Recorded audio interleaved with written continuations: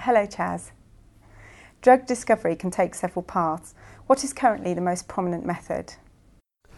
So it's maybe worth stepping back and just appreciating that all the drug molecules that are out there, they all bind to what we call proteins.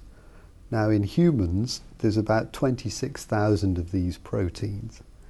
At the moment, what we tend to do is we run what we call high throughput screens against these proteins.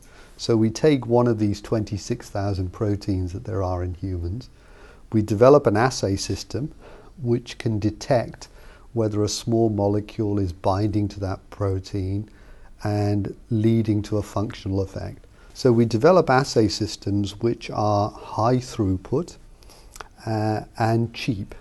And they have to be high throughput and cheap because, of course, usually what we want to do is we want to screen maybe several 100,000 compounds quickly.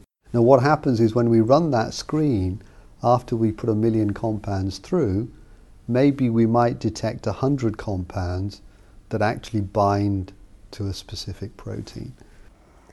How can we predict if a molecule can turn into a beneficial drug?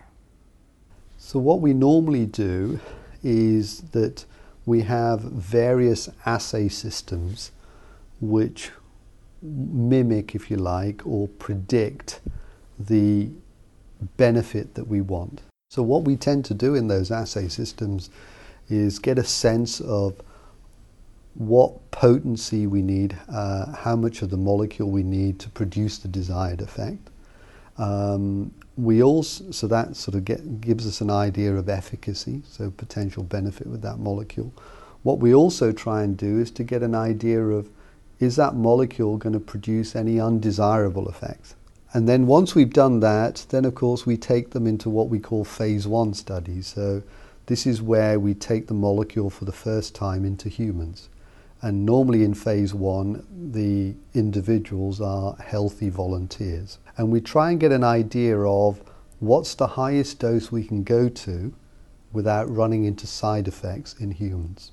So what we then would do is go into a phase 2 study. So a phase 2 study is when, for the first time, you actually go into patients and you actually find out if your molecule actually does anything in patients.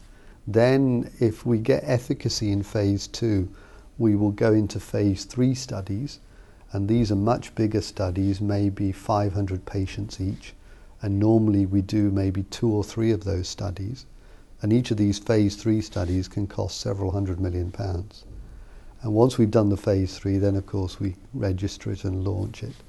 How do you overcome the profit motive of industry when collaborating on drug discovery in an academic environment? I think it's again worth stepping back and appreciating that any industry has to make a profit to survive.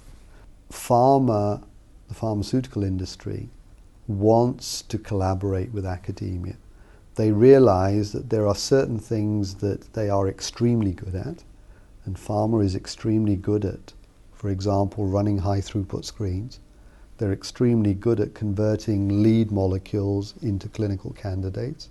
They're very good at doing things like the toxicology studies. They're very good at doing the big clinical studies, the phase 2B or the phase 3 studies.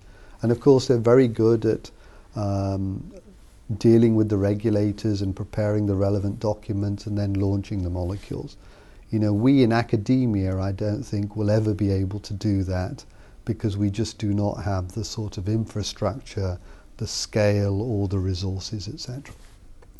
But I think what pharma appreciates is that what they are not good at, and frankly I think we as a scientific community, all of us are not particularly good at, is what we call target validation or target discovery.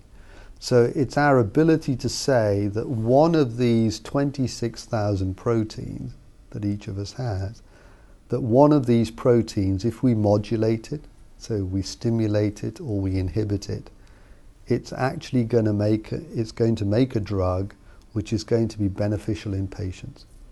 We won't ever get rid of the profit motive of these organizations, and we need to keep that, in fact. But I think by being free with our science and our knowledge and our expertise and not constraining it with intellectual property, we can bring together many organizations, many private organizations, and I think that puts us in a much better position to accelerate science and hopefully facilitate drug discovery.